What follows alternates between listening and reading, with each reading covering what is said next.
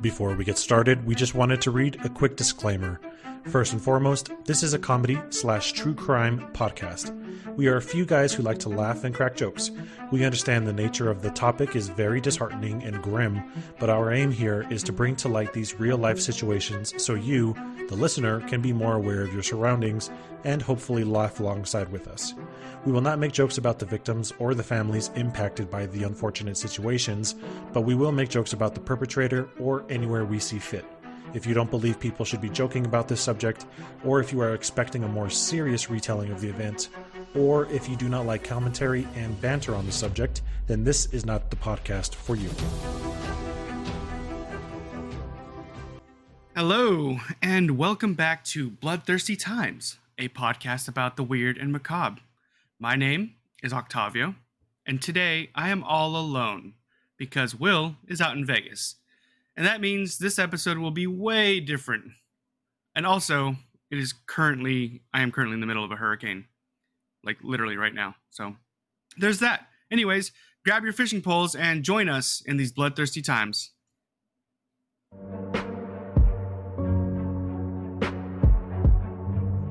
Serial killers do on a small scale what governments do on a large one.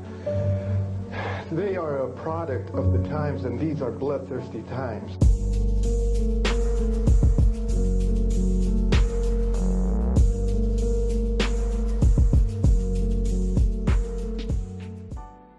Yeah, so today, like I said, it'll just be me. And I kind of have a special treat for everybody. Today will be, I have real, sources. That's pretty exciting. I got to talk to people who actually know people involved in this incident. If you follow us on social media, you'll have seen that the picture that I took after my shift at the shipyard is of it's a place called the Lighthouse Park in Pascagoula, Mississippi. I didn't explain anything in the picture or the post at all, but I just kind of took a picture of the place where it happened. So it's like across, if you look at the picture I posted, it's across the way from where I was sitting. What was that? What?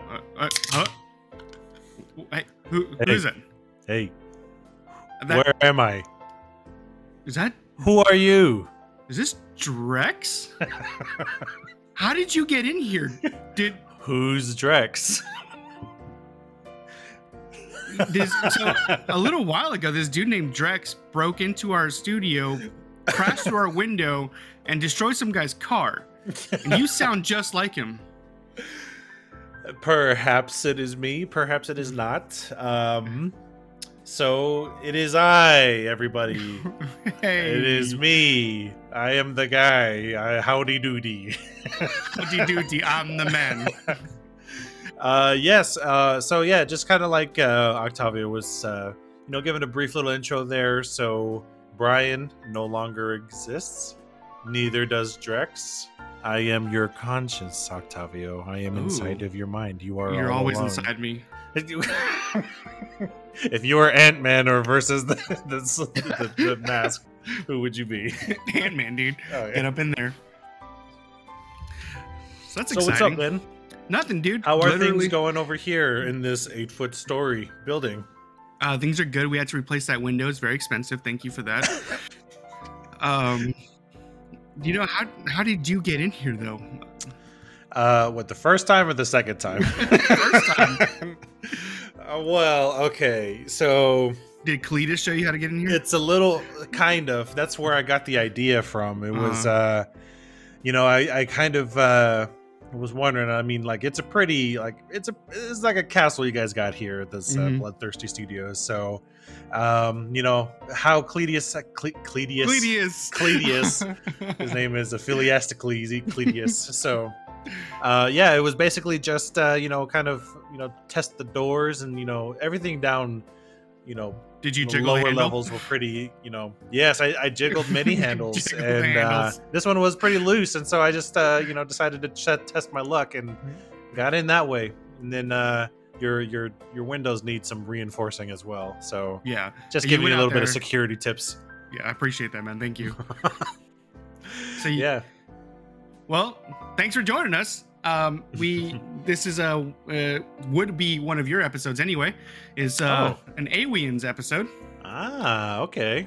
Yeah, so I was just telling the audience before you got here that I took a picture and posted it on our socials.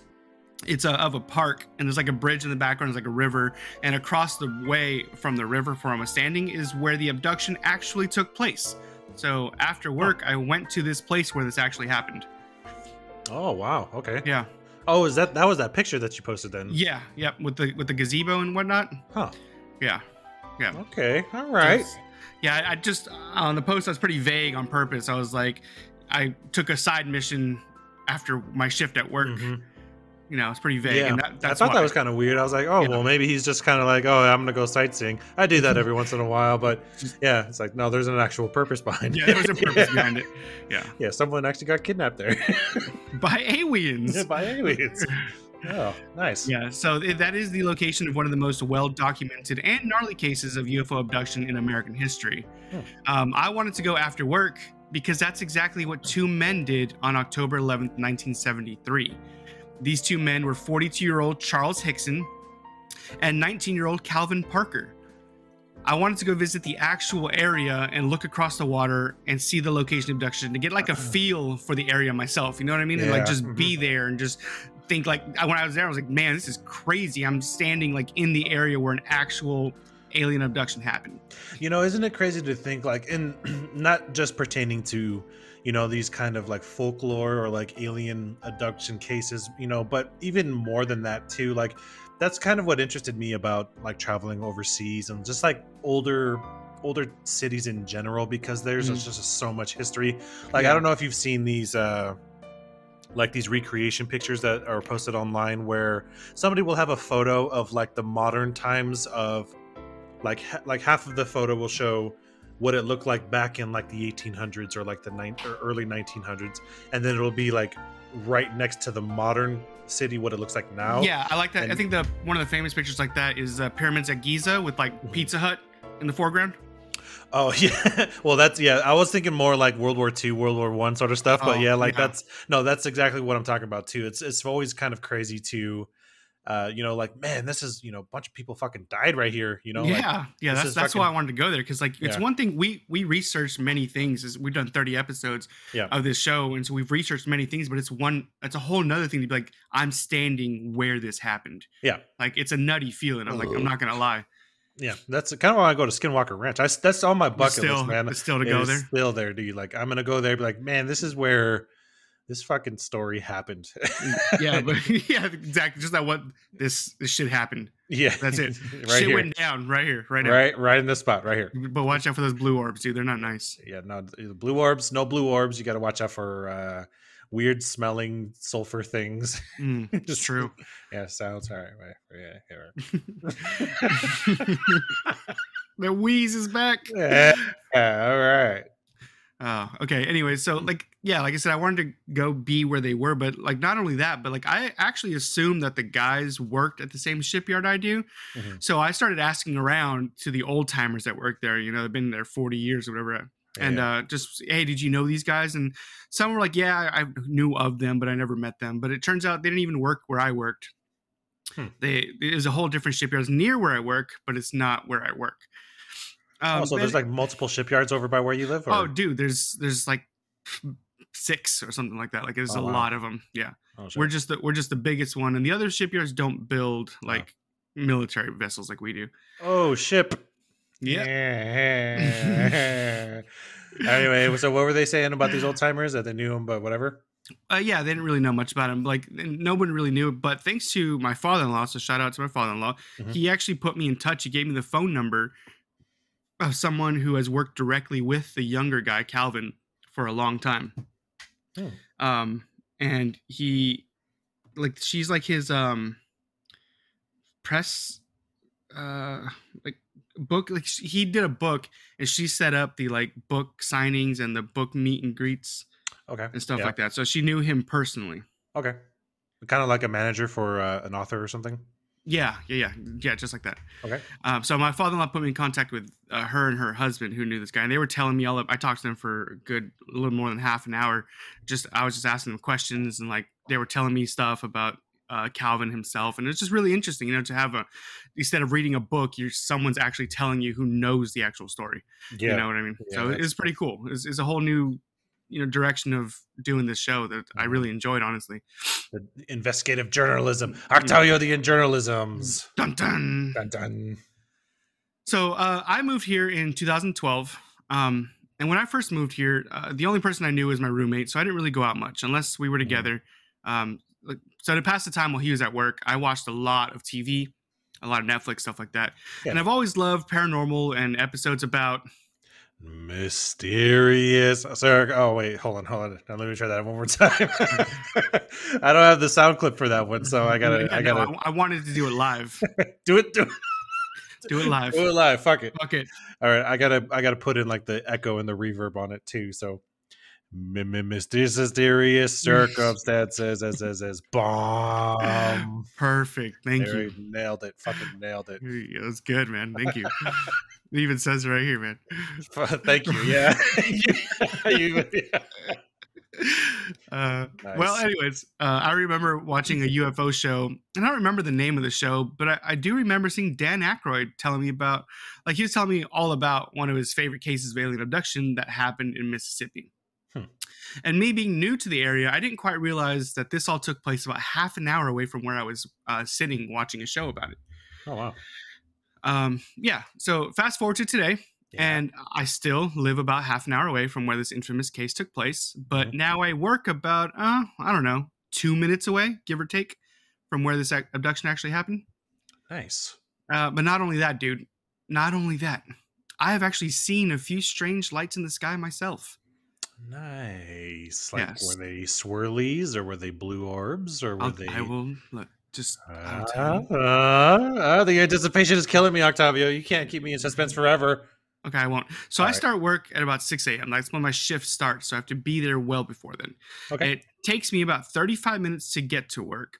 And there's 11,000 people that work there. So if I don't want to walk, if I don't want to walk a mile or more, I have to leave my house at 3:55 a.m. to get there and get a good parking space. Fuck that shit, by the way. Right. Which means I wake up at 3 a.m. to go to work. Every day to go to work, I wake up at 3. Yeah. Anyways, what I'm trying to say is that it's hella dark when I leave my house. Yeah. And when I make my drive up to work, a few occasions, I can remember, actually 2 different occasions, I saw some strange lights up in the sky that I just can't explain. There's just nothing that I have seen that would tell me what it is. Yeah. And the first time was a bright green sky. Bright green light up in the sky, like super bright, like neon green. And it looked like it was falling out of the sky. And all of a sudden it stopped. And, while it was falling, it was leaving a streak of neon green in the sky. And it was like a line in the sky. And then it stopped. And then it hovered there for a few minutes. And then all of a sudden, it made a zigzagging shape going up and down, and then took off. And it was just gone after that. It was just gone. The light was just completely gone. The second time was when I was actually walking through the gate at work. And I looked above the giant TVs that tell us about stuff that's going on at work, news of the day. And I looked above that, and I saw a bright blue light hovering above the island behind the shipyard that I work at. And also that island, I'm pretty sure, is owned by the Navy. But I was about to say, you guys got islands over there? Oh, dude, we got all kinds of islands. Right behind where I work, there's Cat Island, there's Singing River Island, there's Deer Island, stuff like that. Oh, sure. So there's a bunch of them back there. Anyways, that island directly behind where I work I think it's owned by the Navy, and the Coast Guard is there as well. And so this light was blue, and it kind of made the same shape as the green light, where it kind of zigzagged up and down, and then all of a sudden just zoomed off. But it kind of, the way it was hovering, it looked like it was looking at or for something. You know what I mean? Zigzagging back and forth, trying to find something. Right. And like I said, that's a Navy-owned island. So it's, what were they looking for? You know what I mean? Yeah. Yeah. So yeah, I've seen myself a few crazy lights in the area. That just kind of, and we kind of touched on this a little bit in past episodes as well, but, considering where you work, because again, your occupation, you work for a defense contractor that builds U.S. Navy warships, right? You're building giant fucking boats for the U.S. Navy. Yeah. And considering that, do you think you said that they might be looking for something. In the Mhm. past, there's always been sightings kind of near or by like Air Force bases or like Right. telecommunications arrays. Do you Mhm. think that it might have something to kind of do Uh, with it? the lights that I saw for sure, and I think people have. I've heard a lot of stories. Different people have seen different stuff in the area, and because it's 800 acres of ships being built. I mean, 5 different types of classes of ships, and every year, every iteration, the Sorry. that was very loud. I thought I had muted myself when I did that. It's the alien. It's the aliens, guys. They're here. You're just out of practice, man. It's been a couple episodes. Oh my god. Yeah, so we have every ship iteration, every new ship, it gets more and more technologically advanced. So Right. it could be, it could be. That's crazy, man. That's fucking crazy. Well, Yeah, yeah, I just always noticed that there seemed to be some sort of like correlation with something. yeah. I mean the nearby. Rendlesham. I mean even Mhm. what's that? Rose. What's the famous one? What? You okay? Yeah, that was my chair. But the no, yeah, I swear. But yeah, there was a few of them. I mean, Area Montauk 51. Yeah. Hero, Camp Hero, Hmm. Montauk Project, Plum Island. That's kind of why I was like, very curious about, because I mean it's been very well known, like Bikini Atoll, like those are Hmm. those are actual like U.S. Air Force bases and just government owned islands that they do testing on. Like for instance, the Bikini Atoll was like where they did a lot of like atom bombs, like they tested a lot of nuclear weapons there. So it's just kind of interesting that you're seeing things very very early in the morning, and Hmm. it's right by your where you work, which is Yeah. a well-known like weapons sort of Right. network. Exactly. I think they are curious about what we're capable of. I think. Hmm. Yeah. So let's jump into this story, huh? Yeah, for sure. Let's do it. So, on October 11th, 1973, after their shift at FB Walker, a local shipyard, two co-workers decided they would go fishing. Charles Hickson and Calvin Parker, who were more than 20 years apart in age, had known each other before they had worked together. You see, Charles was a good friend of Calvin's parents. So, like, it wasn't weird that he would offer to take young Calvin fishing with him after work. I mean, hell, I cannot tell you how many times my coworkers have tried to get me to go fishing with them after work. I just don't do it. I'm a city kid. I'm Mm. not going fishing. Fishing is a. I mean, there's been times where I'm like, I'll try it, but again, like I'm more kind of like you, fishing, and I mean, city life is definitely where you go to a show, catch a movie or something. Yeah. on the side. And like they're like, oh, it's relaxing. I'm like, first of all, we live in South Mississippi. It's humid and terrible. Yeah, And also mosquitoes. that, and I have to be alone with you, like on a boat or on a bank. I Yeah, exactly right. It's like I don't know about all that. It's just not for me, man. It's just not.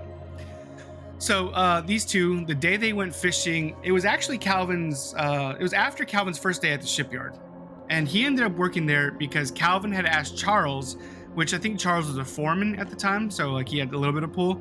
He asked Charles if he could get him a job as a ship fitter there, since Calvin had recently been engaged, and he wanted like a steady job that didn't require working 7 days a week and 16 hours a day, like he had been in the oil field. No, fuck that shit. Dude. Yeah, no, fuck that shit. That's too much. I mean, Yeah. money's nice, but Yeah. where's your life? Where's your quality of life? It's just, it's dumb. That is their life. Capitalism, am I right? You're goddamn right, brother. So during their lunch hour, Charles came up with the idea of going fishing after work, and Calvin was like, "Hell yeah, I'm down, bruh." Yeah, exactly. So when they got to the fishing spot, the fish weren't really biting. Like they just weren't catching anything. It wasn't really a good spot. So they walked down like 15 minutes down the shoreline of what's called the Pascagoula River on the west bank. Okay. And they walked down to an old. Calvin didn't know at the time, but Charles did. This was an abandoned shipyard, and it was called Shaw Peters before. Shaw Peters Shipyard. And there was debris everywhere, since there was nobody taking care of the property. Like no one worked there, no one took care of it, no one owned it, or maybe they owned it, just didn't care. And when there was high tide, the river would deposit all kinds of debris, like just trees and other things that float off, and it would get stuck. It would get stuck in the area. So it's just like a bunch of stuff around. Yeah. And when the waters would go away and recede, the things would just stay there, and it was just all around a mess. Calvin didn't know it was abandoned, so Calvin had asked why the area was so fucked up, and Charles was like, "Oh, this place is abandoned. There's nobody that works here." So young Calvin was like, "Is this legal? Can we be here?" And Charles said, Hey, forget about it. But Calvin was still on edge because he felt they weren't supposed to be there. Yeah, Now, I mean, that's another thing too. Is like, I mean, I don't know how adventurous you were, like, growing up out in Menifee and Sun City, but there were some spots like every once in a while we'll get like a crew together and be like, hey, there's an old abandoned windmill over in Marietta. Let's go check out this shit. Remember that shit? Yeah, dude, I do remember. That's a flashback right there. Yeah, dude. So there was always times where it's like, obviously it's old. There's a lot of property damage. It's not safe to be in there at all. No. OSHA would have a fucking field day with this. Yeah, they would. We would always be like, oh yeah, let's go explore. And so it's like, sunset, dusk, and it's like, shit's getting real, real dark. And so you're hopping over these fences that are obviously like, keep out, this is private property. And it's not because they don't want you to find something. It's more because, like, if you go in there, you'll probably step on a fucking rusty ass nail and die. Or the banister will crash over, you'll fall down a couple feet and hurt yourself, and then they're liable. Yeah, and then you fall into a secret passageway that leads you into a fucking room where they abduct you. Did you actually go into that mill? Yeah, I've been in there a couple times. Did you see that hole in the ground that leads to who knows what?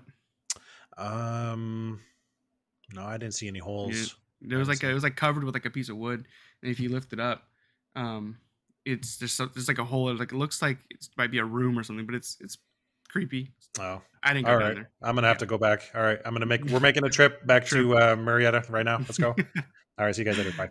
All right, bye. So now this next little bit that I'm about to get into is all according to Calvin Parker much, much later in his life. Right. I think the interview where he described all this is for like 2018, maybe 2019. Yeah. I'm pretty sure it's 2018. And he says that they looked around for a good fishing spot, and they followed an old pier near the overpass.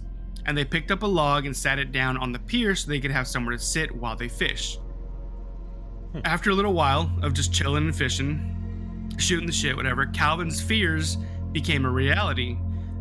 Behind him, coming from like the west, so behind him would be west, and he saw some blue hazy lights reflected in the water in front of him as they were approaching. And they're coming up fairly quickly. And he was like, oh, fuck me. Sure. He was Irish, eh?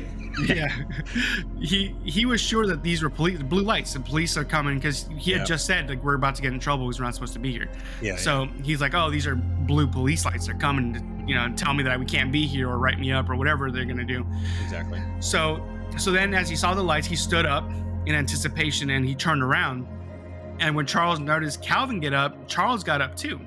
So as they both turned around back to the shore, they noticed the blue lights were actually like super incredibly bright, like so bright that it like blocked out like any identifying features of anything. They couldn't see anything. They could just see the bright blue lights. Right. So go on. Sorry. Yeah, no, it was like there wasn't any, it wasn't very distinguishing. Like the first thing that kind of comes to mind is the moment of detonation when it comes to like a nuke is just so blindingly bright that you don't know exactly where it's coming from. It's just so much intense light that that's all you could really see. There's no like outline of anything. You just see that. Yeah, it's almost like it makes you like dizzy, like you can't think straight for a second. Yeah. Oh yeah. Yeah. So like they couldn't tell who or what was coming towards them. They just saw blue lights. So just as Calvin was sure more than ever that the police were there with like there's like a blinding white light just appeared out of nowhere, like in the center of these blue lights. And he says that this light was so bright, it pretty much gave him a flash burn, which if you don't know what that is, it's a common injury for people who weld and is most commonly referred to as welder's burn or arc eye. I've had flash burn one time and I couldn't even open my eyes for like 2 days. It was very painful. Like it was not fun to have. It almost felt like pink eye. Like it's just constantly crying and yucky. Yeah. Anyways, that shit sucks. It does. So from inside the bright white light, they started to make out the shape of 3 figures coming from the light and moving towards the 2 men. Oh, fuck that shit already. Fuck that. They couldn't exactly see what these figures were that were coming from this blinding white light. They just saw some like dark spots, right? Yeah. So imagine that situation. I don't, dude. I knew this story going over to that place, that pier that I went to, and I knew this, and I would just picture him. I got the chills just looking over the water. It was like I would just cry. I don't know, shit my pants maybe. Yeah, I would shit in your pants too, man. Like that's the crazy part. Yeah. Will, if you listening, you wouldn't be able to get away because there's nowhere to go. Yeah, okay? I would run away. You are getting abducted this time. Okay? Yeah, you're not getting out of this one. You got away from the Ilkley Moor alien, not this one. I would just leave.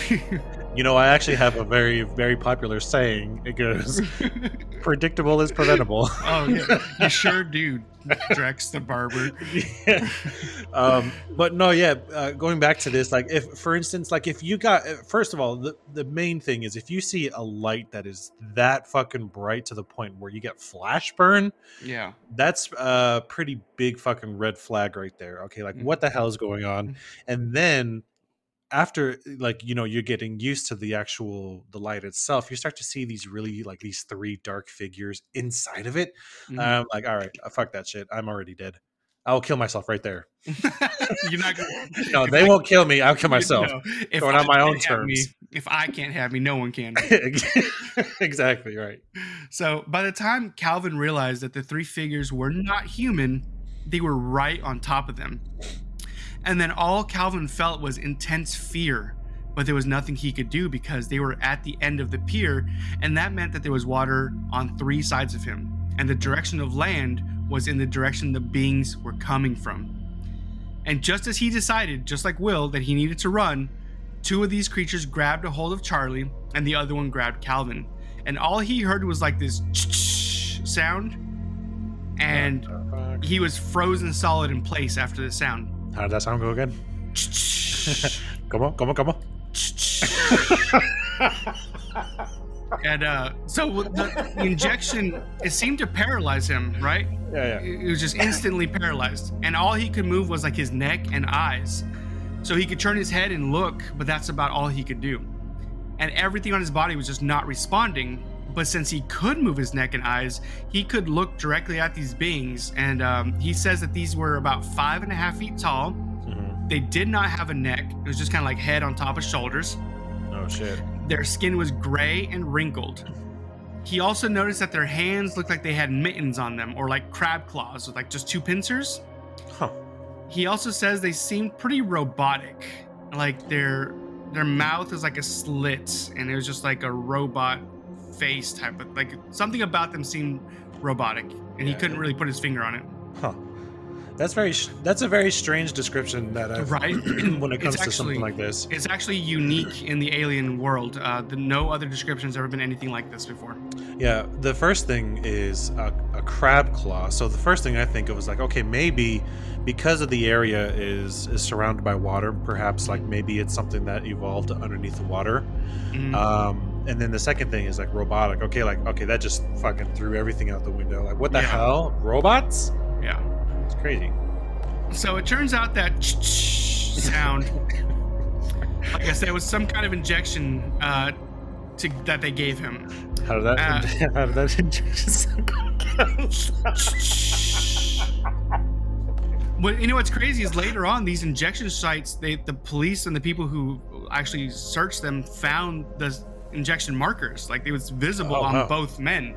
Huh. And like, what's even weird is that after the injection, the intense fear Calvin had been experiencing, it just vanished. And like, even though he was paralyzed and he knew he should be afraid, he just felt calm. So maybe it was just like some sort of like neurotoxin that was like just some heavy sedative. Yeah, leading them to their death, like a fucking slaughterhouse, like the cows. Yeah. Yeah, probably. So all of a sudden, both men were lifted about 2 feet off of the ground, and they began floating back towards the intense light. This kind of reminds me of Ilkley more right here, because this is something similar to where they're just levitating off the ground and they're just like being like, "Come along, human," like, so, leading them with like a balloon, Yeah. Yeah. Just you'll be all right. But like they were escorting them. I think they said the robot alien things never like used their legs. He didn't say they didn't have legs. He just said that they were like floating like at all times. Just kind of, that's weird. Yeah. So as they were moving into the craft, they couldn't really make out anything at all. Like the blinding light was still intense, right? So Calvin looked for what the source of this intense white light could be. And once he got further into the craft, he noticed that the light seemed to be coming from inside the ship, and it seemed to be the paint itself that was emanating the light. So like almost the entire, like every surface seemed to be emanating light. Like bioluminescence sort of thing. Yeah. Like super bright bioluminescence, yeah. So they continued floating further into the craft, and they made a few turns and passed an open door where they finally ended up at what looked like a glass table. The beings laid Calvin on this glass table, then out from the ceiling, a small drone type thing dropped down and stopped in front of Calvin's face. This little drone thing began to scan around his head and then all over his body, all the while making like a clicking noise the whole time. And then once it went over his whole body a few times, it just shot right back up into the ceiling and disappeared. At the same time, that the little drone thing zipped back up into the ceiling, a different creature came out of the corner of the room, just kind of appeared. And Calvin says he's pretty sure this new being was female. And he has always described this thing as a she. So he doesn't know for sure. This is obviously some kind of alien creature, but he's always got the feeling that this was a female alien. Isn't that kind of strange how our mind kind of interprets, I guess, just creatures in general, that we have such a basic understanding of what a male and a female look like, that something that is not of this world, you can look at them and be like, that's a girl. like there's certain things, and it's so weird because we do the same thing with like animals as well. It's like that's a girl. Like, it's so weird how our mind distinguishes between the two, and especially when it comes to something as alien as this. Like, that's fucking crazy. So literally aliens. So as this alien, as she approaches, he turns his neck to get a better look at her. You just keep going, man.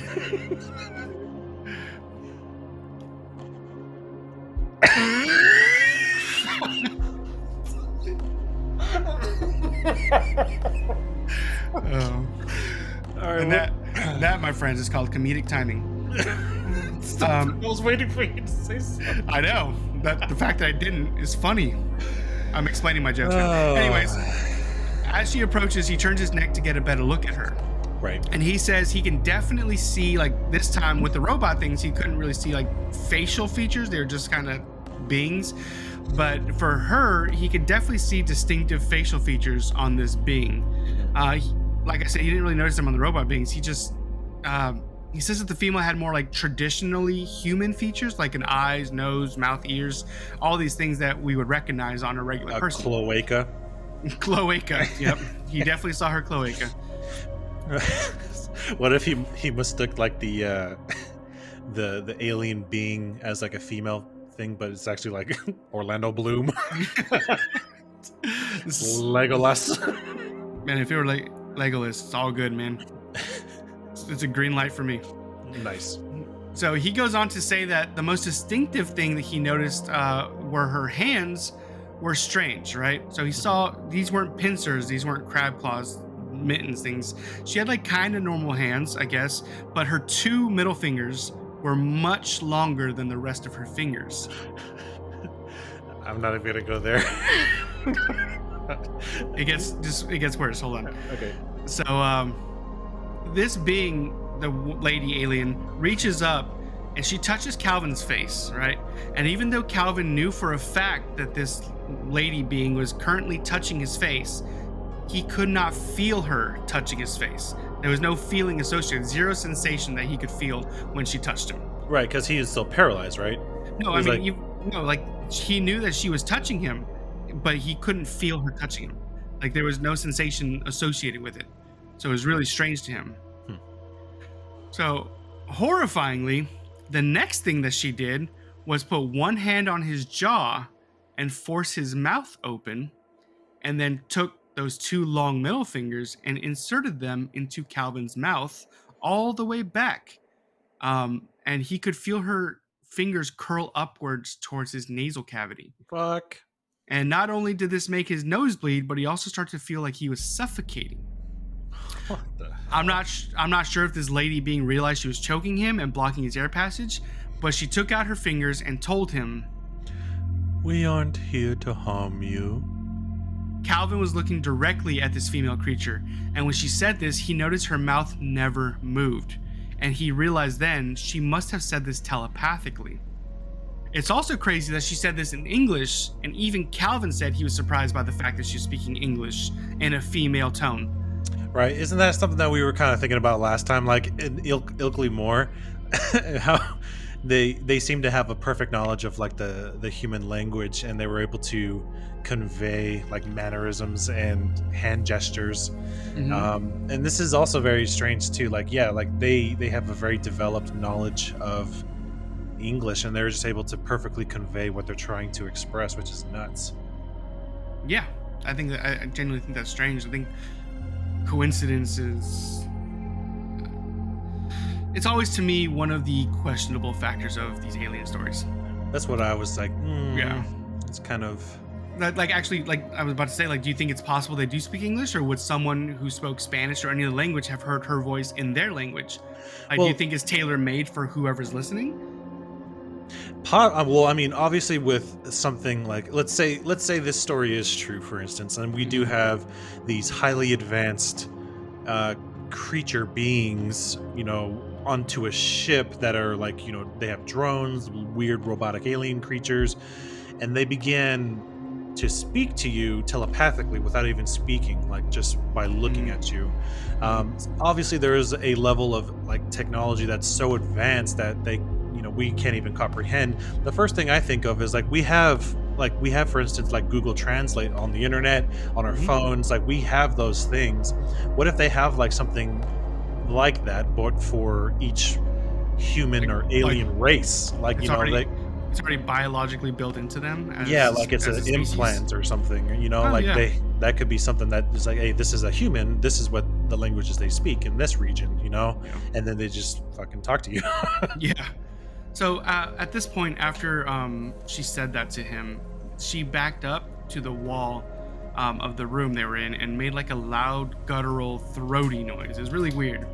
And seemingly in response, the robot alien creature came back in the room. And then Calvin heard another ch-ch from yet another injection, and he felt calm all over again. The robot picked him up again, and the female being backed out of the way, and he was moved back out of the craft and back to where they had been picked up, and they were both set back down on the bank facing the water. And Calvin's hands were outstretched in front of him, and Charles had fallen down. The paralysis wore off when Calvin heard Charles say, Calvin, you okay, son?" And as he came to, Calvin turned around and he happened to see the robot creatures go back into the craft they came from. And when they entered through the bright white light, the light disappeared with them, and then Calvin could clearly see the blue lights he had originally seen. The craft then lifted up off the ground very quickly, and then just shot up into the air and was gone in a split second. When it was gone, Charlie had said, "You all right? Let's sit down and talk for a minute. The danger's over with." So that was what happened from the point of view of Calvin Parker. But what about what Charles Hickson said about this encounter? Well, instead of telling you about it, I'll just let Charles tell you himself. This clip we're about to play is from an interview he gave a year and a half later in 1975. So this is Charles Hickson, 1975. We were sitting on the other side of the pier with our feet, over toward the river, fishing in the river. And the fish still wasn't biting, so I told Calvin, I said, well, we might as well go home. But I guess that was when I heard it. It was some kind of zipping sound. And when I turned around in this area out here, but 40 or 50 feet out there. It was some kind of craft, you know. It looked like it's going to come right onto the ground. But it came on down and hovered about a foot and a half or 2 feet off of the ground. We didn't know what to do, you know. The river behind us and that out there not knowing what it was. So, and then before we had time to really do anything, it seemed like an opening appeared. And toward the end, it was, you know, toward us. And the blue light, it had blue flashing lights as it was, you know, approaching the ground, but then they went out. And when the opening appeared, some source of light came from the inside. It was just almost blinding. Of course, we could see them in the opening coming from, you know, when it started out to craft. But Did you think it was people coming out at first? Well, they had. I kind of thought it was people at first, you know, off like that. But of course, when they appeared there in front of me, it was the most shock I've ever had in my life. What did you see? Well, they were shorter than me. I'd say about 5'2" or 3", and they didn't have a neck. Their head, it seemed to come directly to their shoulders. And they had something, it came out to a point about where a nose would be, and on each side, the ears. And I believe that they looked like they were a little longer on the ears than the nose. But still pointed the ears. They were still pointing, yes. But it seemed to me when they came out that doorway, or that opening, or whatever it was, then just almost instantly, they were right there on us. And their arms, they had arms, and I saw the arm moving here and in the shoulders. But they had weld. I mean, their fingers were webbed, and then they had something like a thumb, and they were like this. Mm-hmm. They had me one on this arm like this, and on the other one, you know, they had my other arm like that. And I just seemed to lift up to the same height they were off the ground, and we just moved into the craft. Now, inside, how did they lay you out? Do you remember how it happened? Yes. I didn't see any tables or chairs or anything in there. I'm not saying it wasn't in there because the light was almost blinding, but I didn't see any. And when they carried me inside, they seemed to just lean me back, you know. And this eye, well, I keep referring to it as an eye, and it moved up in front of me about this close. Mm-hmm. And it started right at my eyes, looking me right in the eye. Uh-huh. And it hesitated there for a few seconds, and it just started moving over my entire body. When they brought me from the craft along this area here, and they didn't drop me, you know, they just released me back to the ground, and I fell. I don't know why my legs were weak. I don't know why it was the fright or what it was, but I fell onto the ground. And that's when I seen Calvin. He's standing right over here in this area, and he was standing facing the river with his arms outstretched like that, just like he was staring at something. I think there has to be a reason why that Calvin and me was picked. Maybe because you could take it. Well, it might be. I don't know. I think that they know more of what's going on down here on this earth than we think. And I don't know. They might have been, you might say, looking for somebody that could, you might say, hold up under the strain. And convince people that there is another world and there's some kind of life on that world. Yep, crazy stuff, huh? Yeah. To hear him say it himself. Yeah, absolutely. Yeah, it's clear, like super clear that they had very different experiences, right? Like Charles talks about an eye, like I don't know, it's just a crazy eye, right? And Calvin didn't have that experience. He had the experience with the woman. The first thing that I kind of thought of when he was describing the eye was like the drone that was kind of going over Calvin, you know, looking at him when he was on the table. Might have been the same thing. Oh, maybe. That's what I thought of, at least. I was like, oh, that's probably what was looking at Calvin, you know, taking pictures or looking at him or whatever. So yeah, scanning him maybe. Yeah, could be. That's a good point. They could have seen the same thing, just described it differently. Yeah. But if you're wondering why Charles was being interviewed in 1975 and Calvin in 2018, it's because in the aftermath that we're literally about to get into, Calvin maintained that he had straight up blacked out and didn't remember any of it. But that was a lie, because to have seen a UFO in the early 70s was enough to be known as a crackpot. To have a close encounter with an unidentified flying object would be social suicide. Can you imagine what people would say if they knew he had been straight up abducted? Like, he was only 19. He had his entire life ahead of him. Charles was 43, and Charles is like, fuck it, thug life. Everybody's gonna know what happened to me. Right. Yeah. Everybody. So he was out there giving interviews and stuff, and he was telling, even before this, he was telling people about it. Mm-hmm. So that's why we haven't. Plus, Charles is no longer around. He passed away, and I forget the year. I'm not even gonna say because I don't want to get it wrong. Right. But yeah. So yeah, Charles spends a lot of time doing these interviews and telling people about what happened, and Calvin just wanted to be like, shut up, let me live my life, go away. So yeah, like I said, directly after the encounter, like straight up, once they were talking about it, when they said the danger's gone, Charles and Calvin were sitting by the pier, and they had both agreed not to talk about it. And after a few minutes talking amongst themselves, they got up and made the 15-minute walk back to Calvin's car, which was a 1973 Hornet. And the Hornet is a hatchback, if you're not sure what it is. It's like an old school looking hatchback. Right. It used to be called a Rambler, and then it became a Hornet. Anyways, when they got to the car, they noticed that the side that was facing the direction of the encounter had been damaged, and the windows were all smashed. And actually, when Charles opened the side door, the entire window just fell out. The whole thing just fell out. And Calvin says he actually still has that car. But yeah, still to this day. So to make things worse, when he went to start the car, it just wouldn't start. It wouldn't crank at all. And it took like 15 minutes of trying to turn it on until it finally turned on. They were headed back towards the apartment that they both stayed in. I don't know what the living situation is, but I think Calvin stayed with Charles while they worked at the shipyard. I don't really know the arrangement there. It wasn't too clear. But it says they both lived in the same apartment, and they were headed back, right? But then Charles tells Calvin to pull over at the corner so he could use the public phone, and he wanted to make a call. Calvin's sitting in the car watching Charles talk on the phone, and he's just like thinking about everything. He's just like assuming it's like he's talking to his wife or something, and he's telling her what happened, and he's just not worried about it because even though they agreed not to talk about it, he understood that he had to tell his wife, right? You're going to tell your wife what happened. Right. However, what Charles did, Charles had gotten to the payphone and immediately called Keesler Air Force Base, which is located about half an hour to the west of where they had the encounter. So Keesler Air Force Base, like, it's about 5 minutes away from where I live. And when I first moved here, I delivered pizzas and for Pizza Hut, and I used to be able to get onto Keesler Air Force Base just to deliver pizzas to the soldiers that ordered food. So I've actually been on this base. And it's Keesler Air Force Base is a training base.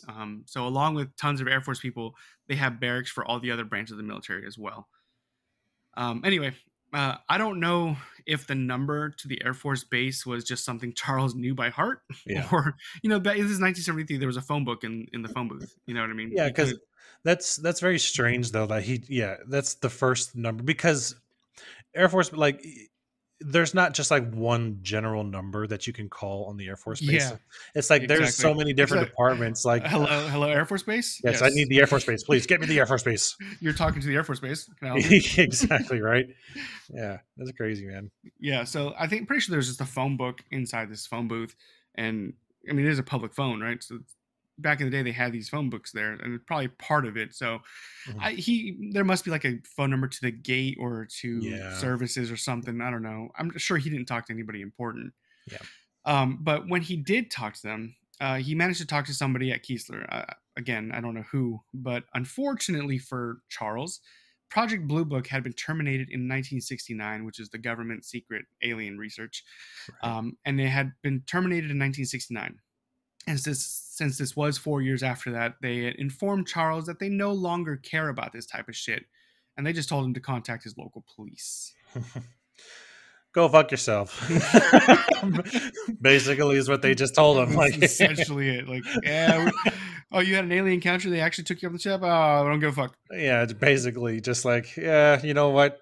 We used to know a guy who cared about the aliens, but he's swimming with the fishes. He stabbed himself 11 times in the back, threw himself off a bridge. Yeah, I don't know why they're like mafioso types anymore. Like, this is the Air Force we're talking about. It's the South. It's the 70s. That's why. Race riots. So they're sitting there, right? after getting rejected by the Air Force. I'm not sure. It's not clear if Charles had hung up with the Air Force and then called the sheriff, or if Keesler took it upon themselves to call the sheriffs themselves and told them where to meet them.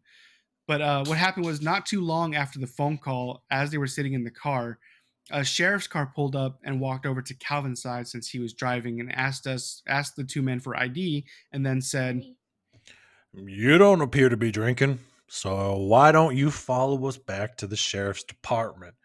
We want to talk to you about what happened." When they got inside, the sheriff's office... that sounds ominous as fuck. Like, maybe they're in on it. Maybe they were like, they're working with the aliens. Yeah. With that voice, just by changing the tone of your voice. This goes all the way to the top. Top men. But it's funny. Calvin makes it like in the video I watched of him doing this interview.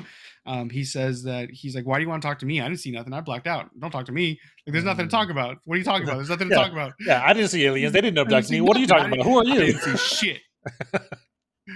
Yeah. So they ended up going to the sheriff's office. And then when they got there, Charles and Calvin were immediately separated and interrogated in a separate room. And then after they were done with that, eventually they did put them both in the same room. And then the sheriffs left them alone for a few minutes while, they told them they were going to sort through their story and make some phone calls and do what they got to do on their end as police officers. You know what I mean? But what they were doing, what these people were doing, was they left a recording device in the room. And when they left that there, they were like, "Oh, these guys, when we leave them alone, they're going to talk to each other and be like, hey, so, all right, this is how the story goes," right? Like, they're going to be like, "We trap them. Yeah, we're going to trap them to talk about their plan because these are just mischievous dudes who just want some fame." You know what I mean? So that was their plan. So what they did get was, it's super incredible what they actually got, and it actually adds to the credibility of this story. So I did try super hard to find a version of the hidden tape that I could use here, but I couldn't. Well, I found the audio, but I couldn't use it. You know what I mean? Yeah. Here. So instead, what we're going to do is Brian and I are going to read the transcript for you guys. Yeah. So Brian, you'll be Charles and I will be Calvin. All right. So I'm doing blue. You are blue. All right. Something like that just scare you, slam to death, Jesus Christ. You hear about something like that, but you can't believe it. You just can. I know, Calvin, I know. You reckon the United States could have something up there? No, I'm not sure what to believe. I'm sure as hell I'd like to have a heart attack. It scared me to death too, son. I'm just damn near crying right now. The thing is so damn bad. The thing that's so damn bad about it is nobody believes you. I thought I had been through enough hell on this earth, and now I have to go through something like this. See? Can you reckon why they just picked us up? I don't know. I gotta get home and go to bed or get some nerve pills or see the doctors or something. I can't stand it. I'm about all in pieces. I tell you, when we're through, I'll get you something to sell you down. Make sure you get some damn sleep. I can't sleep yet like it is. I'm just damn near crazy. Well, Calvin, they brought you out of that damn thingy. They brought me out. Goddamn, I'd like to know how they got you straightened out, man. My damn arms, they hardly moved. My arms, they just froze up and I couldn't move. Just like I stepped on a damn rattlesnake. They didn't do me that way, though. Oh, Lord have mercy. I passed out. I expect I never passed out in my whole life. I've never seen nothing like that before in my life. You can't make people believe in that, though. I don't want to sit here and... They better wake up and start believing. Damn right. They better start believing. You damn right. I can't figure it out.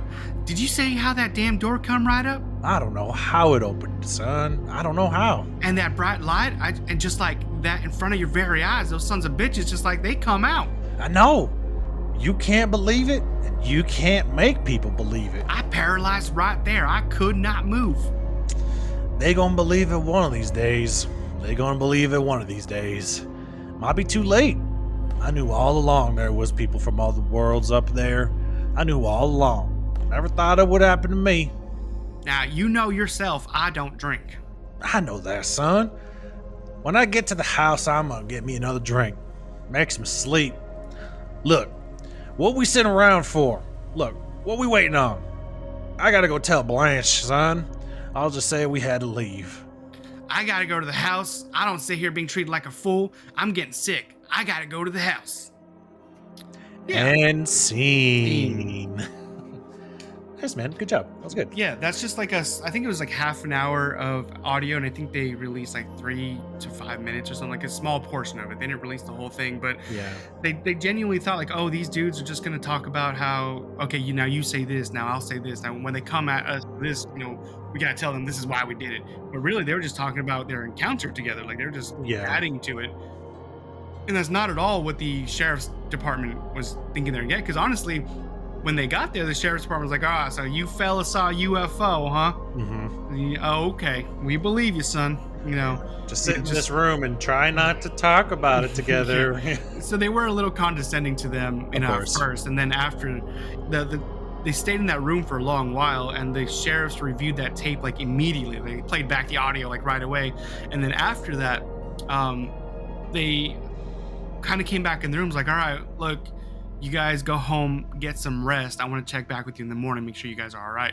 Mm-hmm. And like to see if they had to remember anything else. So like immediately, I think the sheriff's name was Fred Diamond. Like this dude, as soon as he heard this audio, because like I said, he was sure that these dudes were, just making shit up and pulling their chain. He heard them. I don't know what else is on the tape that they were talking about, but he must have heard some shit that was like, oh, you guys get some rest. We're gonna check on you, make sure you guys are all right. Yeah. So yeah, it's just interesting. Like the local authorities immediately. This is southern Mississippi in the 70s. I mean, people. If you watch a couple alien or the abduction videos on this, some people talk about it. You don't talk about aliens in the South in the 70s. You're a crackpot. You know what I mean? You lose all credibility, your social life. It's social suicide type of thing. Yeah. So the fact that these authority figures, these sheriff guys, believed him right away is really interesting, to say the least. Right. So when the two men finally made it back to their apartment, Calvin had told Charlie that he was concerned about having an alien virus because he had seen that the astronauts that came back from the Apollo missions, they had been quarantined for 7 days to make sure they didn't come back with any kind of alien viruses, right? So they were quarantined for 7 days. So he was concerned about himself because he had direct contact with them. Yeah. Not only that, but he was crazy worried about radiation because Calvin's father worked for the Atomic Energy Commission. So what Calvin did was he went to his room and he used his personal bathroom, and Calvin used a whole gallon of bleach, right? He filled up the whole bathtub with like scalding hot water and then poured the bleach in the tub, and then he would pour the bleach all over his head and all over his entire body. Jesus. And he just got to scrubbing the shit out of his body, and I mean everywhere. Damn, he should have just got some like ivermectin and drank that shit. Right, that's what everyone else is doing. Yeah, that's how it works, right? That's exactly how it works. Don't question the science. Yeah, don't question nothing. Go. So after his bath, this bleach scalding hot water bath, he had put every bit of clothing he was wearing during the encounter in a paper bag, and he threw that entire paper bag with his shoes, socks, like everything he was wearing inside. Those big apartment dumpsters, that like communal dumpsters? Oh yeah. He just went out and threw all of the stuff he was wearing away so that no one else would get infected. It was in a paper bag though. Yeah. I mean, that'll keep out the radiation. He really thought it through. Yeah. Well, I mean, again, it was a very traumatizing experience. Yes, yeah. I don't imagine he was going to be in his right mind anyway. No, not for a long while, I would think. This really tore Calvin up. And he was 19 at the time. Mm-hmm. And like I said, Charles was 43. So Charles was kind of like, yeehaw, like, let's tell the story. But Calvin he's, no. He just said no. So as it turns out, Charles and Calvin were not the only people to see something strange that day. To start the day, there was a 12-year-old kid who lived about 100 miles north of Pascagoula, where the incident took place. And this kid had seen a bright orange light pass slowly over his house over the course of about 15 minutes or so. And this light was slowly heading south towards the Gulf Coast. And this was on the same night, correct? Well, the same day, early in the day, maybe an hour or so before, something like that. Mm-hmm. So then again, in Loosedale, which is just a few miles north of Pascagoula, a young woman had seen a strange light passing over her house as well. She had gone outside to let her dogs out in her backyard, and this woman was maybe 19 at the time, 20, something like that. And she remembers the light was hovering over her house and then passing slowly as well, heading south still towards the waters of the Gulf Coast, the Gulf of Mexico out there. And so she saw this light just like the 12-year-old kid did. And then we get to the actual location of the abduction. And so the area of the abduction is actually quite open. It's not like hidden by trees or anything. It's actually just like a bank of a river. It's pretty open. And so right next to it, there is a shipyard, like right there. And I think they build smaller boats, but there was a crane operator who was working at the time. Because this was about 8 o'clock at night, something like that, this happened. And so the crane operator, he says he saw a blue light near the water, right? And while he was looking in the direction of where Calvin and Charles were fishing, the crane operator told his buddy he was working with, hey, there's a weird light over there. You know, there's a blue crazy light. It's weird looking. But his coworker just laughed it off because, again, 70s, Mississippi, seeing UFOs is crazy. Yeah. Right? So they just laughed it off. So he thought nothing of it. He just kind of like, I better leave this alone. I know what I saw, but I got to leave this alone. Right. So on the opposite side of the river, where I was standing, a lady was dropping off her husband so he worked on a boat, so she was dropping him off, but the captain wasn't there yet. So they stayed in the car, and the husband decided he's going to take a nap. Because he knew he's probably going to be up all night. I don't know if he's a fisherman or what, but he probably knew when he gets on the boat, they're going to be working nonstop and probably be up all night. So he's like, I'm going to catch a few winks. And the wife was like, sure. You know, right. I'm going to sit here. And my wife was like, I'm just going to sit here playing on my phone while you take a nap. In the 70s? They're playing on their phone? Yeah, just kidding. This is the 70s. She just kind of looked up at the stars and stared. And that's about it. I was gonna be like playing on her phone, like well, those big ass one of those fucking rotary phones, like. And this is the circle, spinning the circle over and over again. Yeah, so this is the 70s. She just kind of stared up at the stars, and I don't know what else she could do. That's literally all the options she has is just to do that. Yeah. So when she was looking up at the stars, though, she noticed the light coming from Gaucher, which is the town directly to the west of Pascagoula. And she noticed that this bright blue light, as it got closer, it also got much brighter. And like she's maybe 300 yards away from them. Like she's directly across the way, like kind of at an angle, but she's directly across the way at an angle at about 300 yards away. Yeah. And so she could see this pretty clearly. Like that's, like I said, there's nothing to like stop. There's nothing in the way of what she was seeing, right? It's just wide open. So like I said, she saw this bright blue light coming closer and it got brighter and brighter. And finally she saw it hover on the west bank directly across from her. And then a bright square white light appeared on the side of the craft. And after a few seconds, the bright light just shut off and everything was dark. But as she looked towards the craft, she woke up her husband. And then they both heard a loud splash. So they're like, oh shit, what was that? So they got out of the car and walked towards the boat he was supposed to work on. And so he left his clothes there to tell his boss, like, if he showed up, like, hey, my clothes are here. I'm here. Don't go anywhere, right? So then they left the clothes there. And then they decided to go investigate whatever made the loud splash. When they got to the water, the woman happened to look down and noticed a figure floating just beneath the surface of the water. And she could make out that this being had no neck and had pincers for hands. She says she saw this thing below the water for just a split second and then it was gone. So it's the same. When she saw drawings that Calvin had described, she's like, yeah, that's what I saw, like a couple inches below the surface of the water. That's very interesting of a description. That obviously, like the white triangle rectangle would be like seemed like it would be a door opening up on this craft, and then they would be jumping out into the water.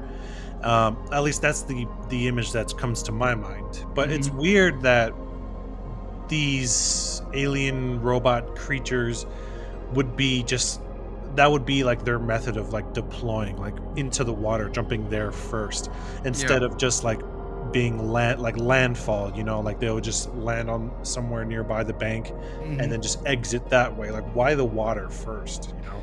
Yeah, I mean, like you said, the pinchers, like maybe they are from an aquatic planet. Yeah, maybe that's just kind of like their That's very interesting. That's super Yeah. interesting. So after this whole event, life continued on for the two men, and Charles decided he really wanted to tell the whole world, like tell the whole story. So Mhm. Charles wrote a book, and Charles went on talk shows and radio shows and did like UFO convention circuits for a little while. But like I said, Calvin was determined not to say a word to anyone, and Calvin just wanted to live his life. Mhm. But it seems that no matter what, people would recognize him and try to bring it up or get information out of him. Right.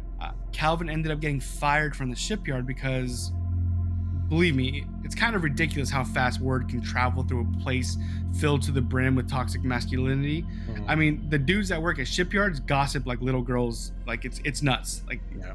they gossip all day, considering these are ragged, like rough men. It's like it's Yeah. really Desperate housewives. yeah. But that's also just kind of like any job, really. This gossip well- is just really one of the many things in any industry. You're gonna find it no matter Yeah, where but you I go. think what I'm trying to say is like it's surprising to see these grown ass, strong men who work with metal and weld all day Yeah. gossip like little girls. Oh yeah. So because these dudes couldn't shut the fuck up about it, and they would cause a scene every time they saw Calvin, the shipyard had decided to let Calvin go. And this would happen over and over again for a long time. Every time he would move to a different job, or somebody would recognize him no matter where he went, and the cycle would just continue. That sucks. Yeah. So this just haunted him. So I mean, it sucks. Like he just wants anonymity, but he's not getting it. Oh yeah. So Calvin, though, he would stay in the area, and 20 years after his initial encounter, Calvin had taken a day trip to nearby Cat Island to go fishing. He told his wife he would be back before it got dark, so his wife had fixed him a lunch, and he decided when he got to Cat Island, he was just going to eat that lunch around 11 a.m. Because he was waiting for the tide to change, Yeah. right? So he pulls up his lunch, and he pulls out the food, and he grabs a drink, and he sits down to eat. Again, this was 11 a.m. Mhm. When he had sat down to eat his lunch, he looked up and realized it was dark out. He checked the time, and it was now 3 a.m. the next day. That sounds super familiar. Yeah. That's exactly what happened to Ilkley Moore. Yeah, so in the blink of an eye, he lost 16 hours of unaccounted time. Mhm. 16 hours without even realizing it. He like sat down, looked up, and it was dark. Like but not only that, bro. He could not account for all the blood that appeared on his shirt and all over him. There was blood all over him. Shit. Another weird thing is that the cooler he brought with him to put all the fish he caught, it was full. But he never actually had time to go fishing. You know, he doesn't remember it anyway. Yeah, yeah. He doesn't remember catching any of them, but his cooler was full of fish. So when he got back to oh, sorry, go. No. Sorry. Like I kind of want to see where this goes before I kind of Okay. interject. So yeah, this is a gnarly story. So when he got back to the truck, there was a note on his windshield that read, Baby, I'm gonna call the Coast Guard. Where are you? so like he's 16 hours he was gone. He was supposed to be back before dinner.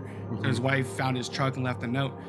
But so the next day, after he'd gotten home real early in the morning, one of his friends had come over, and Calvin admits to this guy that he had lost a bunch of time.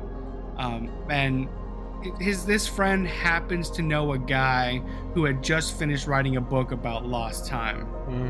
Very Fucking convenient. convenient, right? What a Yeah. coinkadink. Right.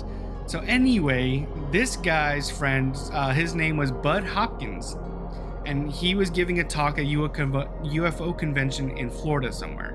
Right.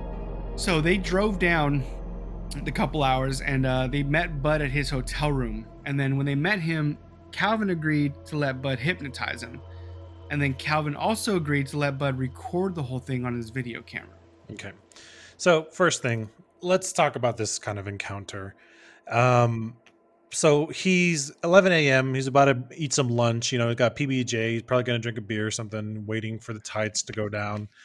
And then he blacks out, and then he wakes up, and it's 3 a.m. covered in blood with a cooler full of fish. Right. So this is so strange to me for a couple of reasons. The cooler full of fish. So it's like, One is why or how, that's anyone's question. How did that get filled? Was he just unconscious the entire time he was fishing? Did he catch those fish?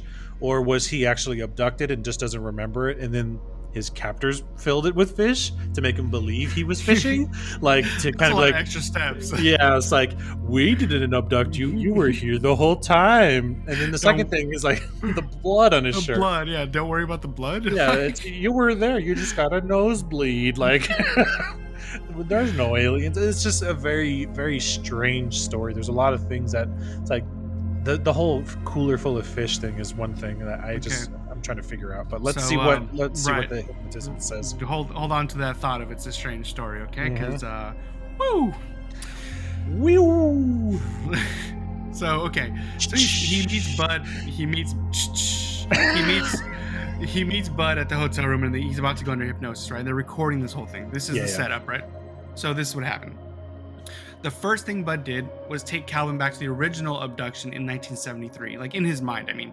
Yeah. And through this, Calvin was able to remember the tag number of a car that had been parked. It was 2 teenagers nearby, and the teenagers had parked so they could make out and stuff. And then when the blue lights came around, they pulled a William Orr and got the fuck out of there. I survive horror stories. Yeah, so do these 2 lovebirds. Yeah. So eventually, Bud did get around to pulling information out about what happened on Cat Island on that day, like what happened to those 16 hours. And this is what happened, according to this hypnotic state that he's in. Okay, here we go. This is what he's remembering. Yeah, this is what he's remembering. So eventually Bud got around to pulling information out, right? And what happened was Calvin had fallen asleep after his lunch. And then the same beings had come back to get him. This time, things were a little different. This is 11 a.m. though, broad daylight, okay? First of all. And so he fell asleep and the aliens came back. This time things were a little different. Calvin had a whole different feeling about the entire thing. And he says, I know this bitch. I know her. She's here to kill me this time. And he found out he said this through hypnosis, right? So he didn't know that he had said this until it was pulled out of his memories. So then she went back to finger his throat again. Lots. Okay. All right. Wow. Okay. And so Calvin thinks they had inserted some kind of tracker in him 20 years ago, and they were here to retrieve that tracker. He's not sure if it's like a actual location tracker or like if it monitored his vitals and stuff like that.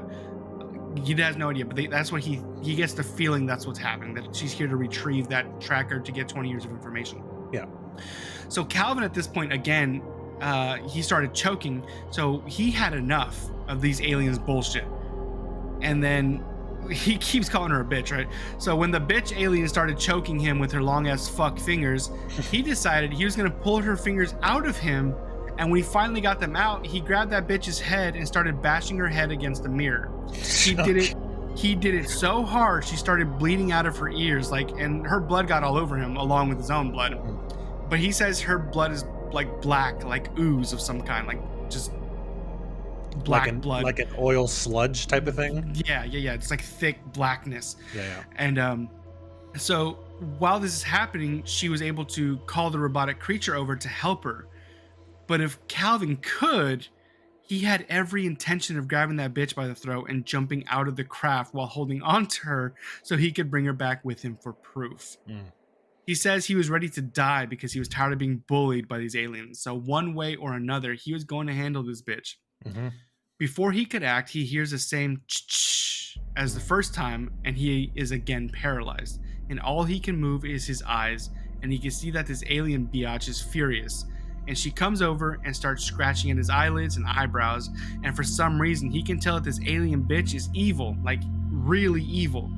And she continues to scratch around his eyes and make him bleed. And he can feel her rummaging around his head like telepathically, but she's not talking to him.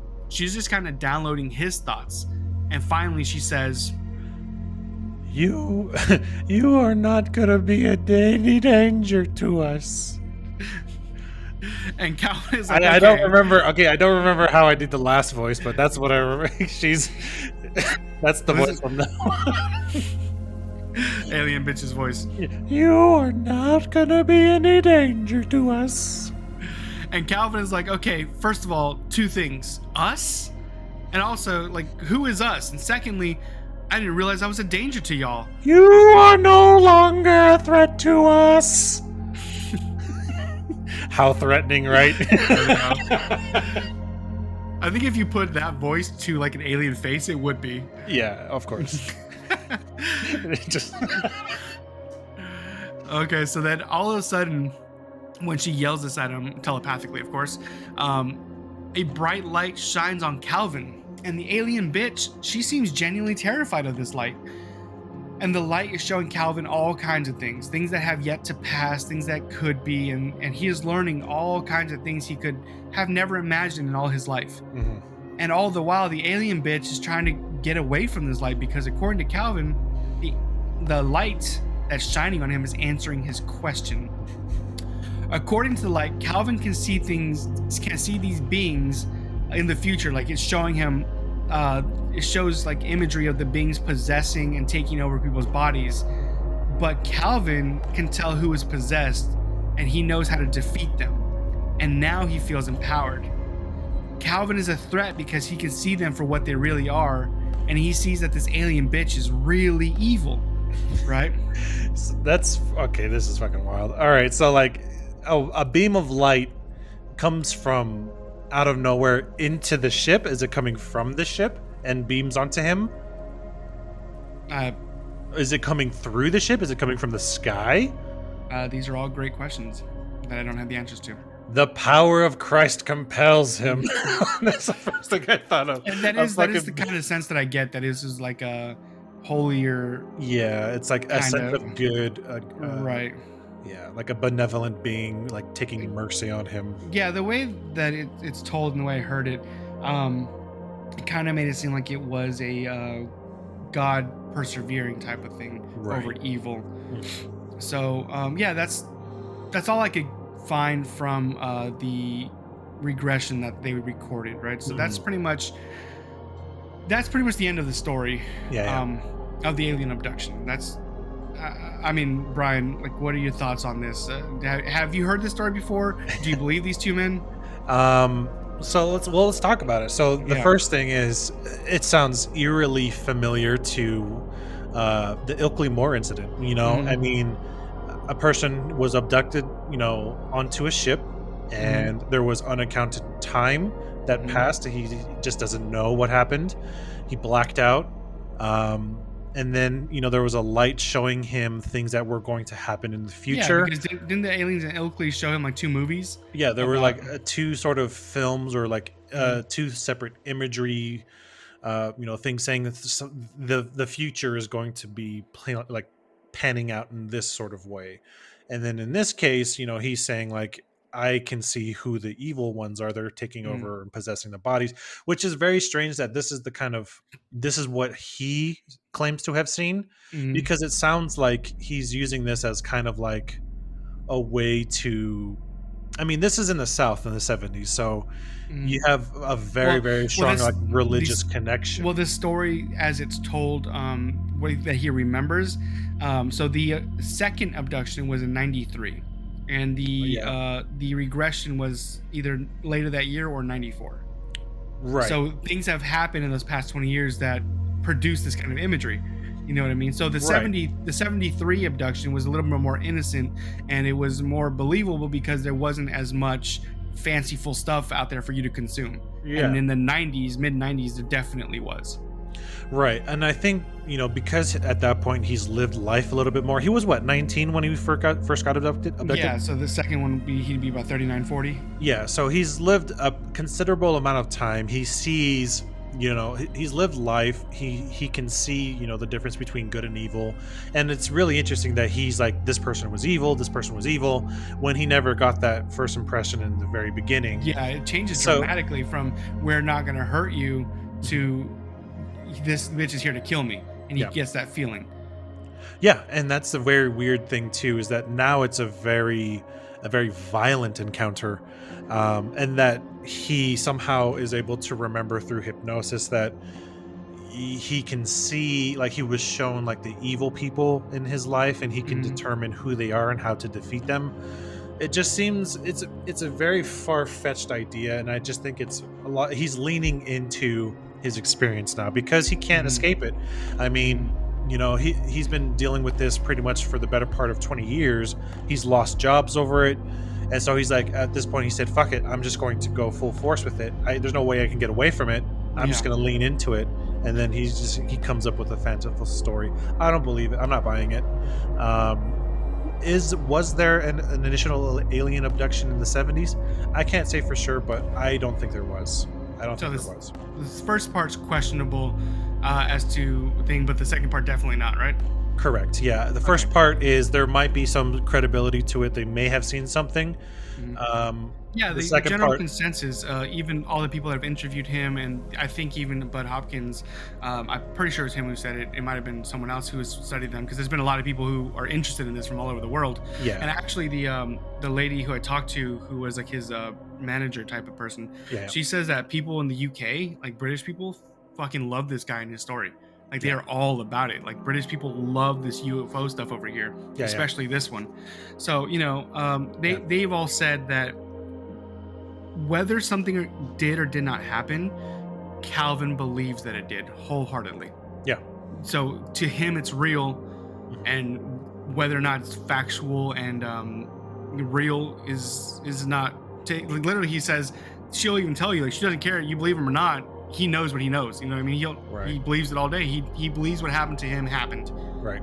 You know. Yeah. And that's up to you whether to believe him, I guess. Yeah, and that's the thing is, like, it's very hard to take someone at face value when they say stuff like that, because you can convince yourself of literally anything if you repeat it enough. And that's the thing. If you continually convince yourself that you're this or this or this, then it becomes a reality for you. And so he's probably lived his entire life telling and retelling the story that it's now a reality, and that he does fully believe what he has experienced is real. The people I talk to who do know him, and other people that they've talked to, you know, says that his story, once he started telling it, his story never changed. Yeah. His story never changed. It has maintained all the same facets and main points, you know, of different stuff. And he says that he himself, because people have written about this, and people have had access to entire tapes of the regression, the entire tape of the hidden sheriff thing. So these people have listened to it and have written about it.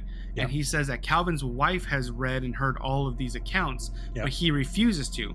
And what Calvin's wife finds interesting is that he'll remember something and she'll be like, oh, that was in the book. How would the book and you have the same knowledge? You know what I mean? Keeping the story straight. I mean, continuity. So, yeah, I mean, there are people that can definitely keep a story straight for a long amount of time. It doesn't mean, he didn't include like his second encounter, obviously, because it didn't happen yet, but it's just something that just kind of is added on to the story. I mean, for the longest time, he can keep up with the same story and tell it over and over again, until the point where he actually does believe it's real. So that's what I honestly believe. This is what I think. I think that Calvin and Charles may have seen something or may have experienced something. I don't know about having an actual encounter have happened. I think they saw something and they were trying to rationalize it. And then things just kind of rolled and snowballed into something else, until it became sort of a myth or like a folklore tale. And then at that point, they kept on repeating it over and over to the point where they believe it's a real story. And they just continued that kind of story, even though they do full-heartedly believe that's what happened. Maybe they're just exaggerating events that happened initially in the first place. Yeah, there's a couple theories that go along with that. But when I went to the park that I visited after work where this happened, right, they had actually put up a plaque to commemorate this. So I'll post a picture of what it says on our socials. I took a picture of it, along with the picture of the opposite bank and where the abduction actually happened. But this is what the plaque says, okay? It says, it was the evening of October 11th, 1973, when two local shipyard workers went fishing. Charles Hickson and Calvin Parker had picked their spot on the west bank of the East Pascagoula River between the railroad and Highway 90 bridge. As dusk fell, a buzzing sound alerted them to a football-shaped craft hovering behind them. Out of the craft glided three creatures who carried them back into the space vehicle. Parker fell unconscious and Hickson was paralyzed, quote unquote. Inside the craft, Hickson was examined by robotic eye, then both men were deposited back on the riverbank and the spaceship shot away. The men promptly reported the encounter to the Jackson County Sheriff's Department. A secretly made recording, legal at the time, they put that in parentheses, when the men were alone, confirmed they were terrified and had no intention of deception. The next day, they were transported to Keesler Air Force Base, where they were interviewed and received a negative check for radiation. Subsequently, Hickson passed the lie detector test as word flashed through the news. Hordes of unidentified flying object investigators descended on Jackson County. One of these was Dr. J. Allen Hynek, professor of astronomy at Northwestern University and a leading UFO expert in America. He went to Pascagoula and interviewed the men, concluding, quote, "These men have had a very real, frightening experience. They are absolutely honest. They have had a fantastic experience." Hickson even appeared on the Dick Cavett Show, a popular late-night TV talk show, and interest in the event went worldwide. Over the years, multiple magazine articles and 2 full-length books have told the story. There are plenty of theories about the occurrence, ranging from hoax to hypnagogic reverie, which is semi-awake dreaming, to a true encounter. Regardless, it remains the best documented case of alien abduction, particularly since there is a secret tape involved and not one, but 2 witnesses. Interesting. Yeah, so hypnagogic, from what I understand, is that one person was like lucidly dreaming and, seeing stuff, hallucinating maybe, and somehow he is almost like folie à deux, right? When one person goes crazy, they can convince someone else to go crazy with them. So it's kind of like that. So maybe Hickson, who is suspected to have been drinking or not drinking, it's unclear. So he's possibly drunk. Maybe he went into some kind of hallucinogenic state and started having these lucid imagery things happening to him, and he roped Calvin into his delusion. Right, into his delusion, which happens. Like, people get sick, and then what's that phenomenon called where someone gets sick? Mass delusion hysteria, right? Yeah. So kind of like that. That's kind of essentially what they're saying happened. Hickson experienced these alien abduction in his head, and Calvin became part of it. Yeah, he kind of bought into it. He's just I think it's entirely possible. I mean, we've certainly been seeing a lot more recent examples of mass delusion. January 6th. Even more recent than that, dude. Like literally right now is happening. Yeah. But anyway, they, it's certainly possible, that there's certainly a lot more questions that need to be answered. I mean, it does bring up a lot of questions, but we can't say for sure if it's real or not. And that's what I love about stuff like this, is that you just don't know for sure. Right. Do I believe in the existence of aliens? Absolutely. I think they do exist. I would think it would be foolish not to believe that there are other species in the universe, but whether or not they encounter us or have visited us in the past or present, that's a part where I'm kind of a little bit skeptical, and I don't believe this is a factual account of that happening. Yeah, and we touched on this early in the episode, but another thing that's been on my mind, because I've heard other podcasts about this, because I was curious if people had the same conversation I did with the lady or with anyone else they know. So I did hear a few other podcasts talk about this, and some YouTube videos and whatnot. But it is a common joke. It's a very obvious joke too.